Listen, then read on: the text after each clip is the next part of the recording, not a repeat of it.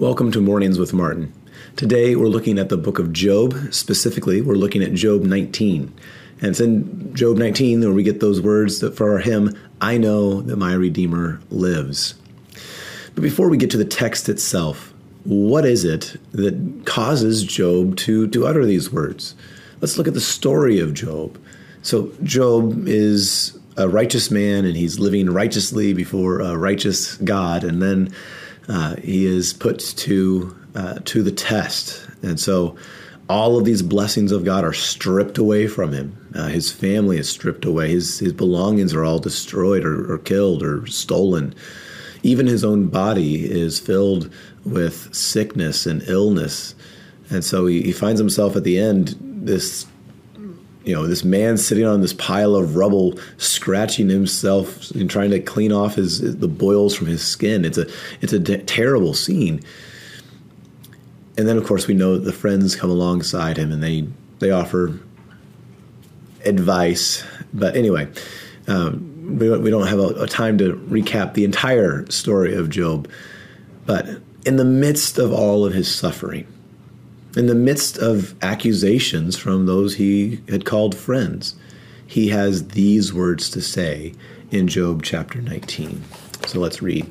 It says this: I know that my Redeemer lives, and that in the end he will stand on the earth. And after my skin has been destroyed, yet in my flesh I will see God.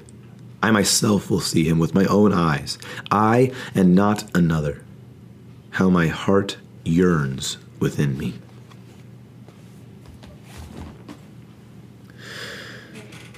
Even in the midst of his suffering, Job has a great hope that he will be redeemed, that this is not the end of his story, but that there is a resurrection, that there is this new better thing that is awaiting him. And the reason I say he focuses on the resurrection is because he says, after this flesh is all destroyed, after my skin is destroyed, after all of this overtakes me, I will see God. My own eyes will see God. I will see him in this flesh. I will see him. And that is such great hope for the Christian. That's such a great difference for the Christian life as opposed to those who don't believe. Because, sometimes we hear we imagine that heaven's like the family circus, right? Where, everyone has angel wings on, their little halo, and they're kind of slowly on the clouds, and they're looking down upon the physical earth. Or that, we're just souls floating through. And no, none of that's biblical. None of that's biblical. Instead, we remember in the book of Genesis when God made Adam and Eve, and Eve, when Adam saw Eve for that first time, and he said, "This is flesh of my flesh," right? This is part of her perfection, is her flesh. Or here in Job, when he says, "My flesh, my basar, is going to see God." It's not a dirty thing. It's not a sinful thing. Like in the New Testament, typically the word flesh can be used as a fleshly desire. But in the Old Testament, it's just bodily living. And so in your flesh, as a Christian, you get to see God. It's a physical, bodily resurrection from the dead. That's 1 Corinthians 15. And so instead of just focusing on this is all temporary, so who really cares about this? We're called to care for our bodies and love and preserve them as best we can, knowing that God is going to resurrect this flesh and make it perfect, make it new, make it so perfect it's completely different. And so the hope for us here is, one, we have a Redeemer.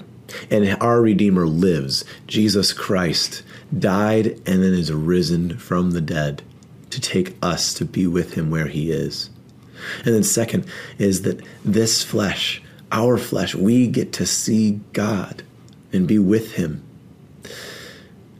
He doesn't leave us. He doesn't allow, I think it's Psalm 16. Psalm 16 talks about He does not let his Holy One see decay, right? And we know, again, like our bodies are going to decay. Our bodies are going to decay, and yet not forever. Not forever. No matter what happens to us, we will be raised, made perfect, and brought to be with Jesus in his kingdom. And that's great hope for us as a Christian. So let's pray. Heavenly Father, we thank you so much for loving us. Thank you for creating us, for giving us these bodies. And Lord, we know that these bodies of ours are corrupted by sin, by brokenness, that they fail us and they hurt. And yet, Lord, you promise to redeem them, to redeem us, to perfect us in your kingdom. Lord, let us hope on that promise.